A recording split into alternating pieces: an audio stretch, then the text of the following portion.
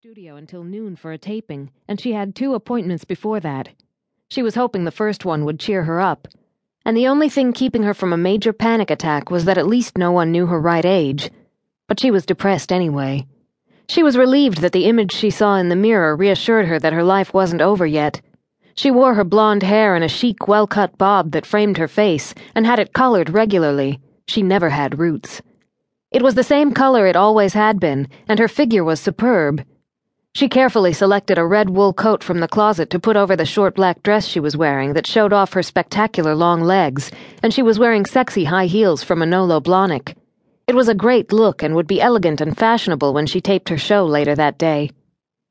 The doorman hailed a cab for her when she left the apartment, and she gave the driver an address on the Upper West Side. It was in a seedy neighborhood, and she noticed the driver looking at her admiringly in the rearview mirror. She was pensive as they sped through Central Park. The weather in New York had turned chilly 2 weeks before. The leaves had turned, and the last of them were falling off the trees. The red wool coat she was wearing looked and felt just right.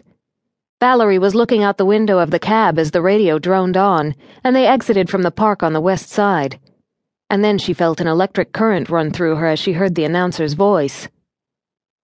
My, I never would have believed it, and I'll bet you won't either. She looks terrific for her age. Guess who's turning 60 today? Valerie Wyatt. Now that is a surprise. Good work, Valerie. You don't look a day over 45. She felt as though the announcer had just punched her in the stomach. Hard. She couldn't believe it. How the hell did he know? Their researchers must check DMV records, she thought with a sinking feeling. It was the most popular morning radio talk show in New York, and everyone would know. She wanted to tell the driver to turn it off, but what difference would that make? She had already heard it, and so had half of New York. The whole world knew now that she was 60 years old, or at least the better part of New York. It was humiliating beyond words, she fumed to herself. Was nothing private anymore? Not when you were as famous as Valerie Wyatt and had your own TV show and had for years. She wanted to cry as she sat in the back seat, wondering how many other radio shows it would be on, how many TV shows, what newspapers it would be in, or celebrity roundups announcing whose birthday it was and how old they were. Why didn't they just skywrite it over New York? She was frowning as she paid the cab driver and gave him a handsome tip. The day was off to a miserable start for her, and she never liked her birthday anyway. It was always a disappointing day, and despite her fame and success, she had no man to spend it with. She had no date or boyfriend, no husband, and her daughter was always too busy working to go out for dinner. And the last thing she wanted to do was make an issue of her age with friends. She was planning to spend the night at home alone, in bed. She hurried up the dilapidated steps of the familiar brownstone, nearly tripping on a chipped step, and pushed the button on the intercom. The name on the bell was Alan Starr.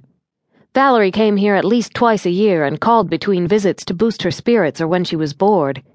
After she rang, a voice filtered into the chilly November air. Darling?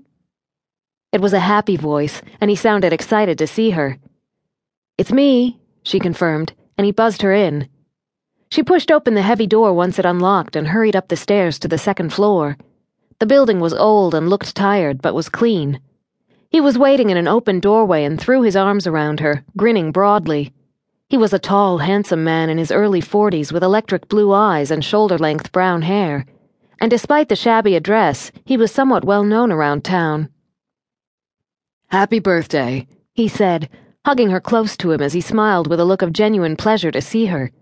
She pulled away, scowling at him unhappily. Oh, shut up.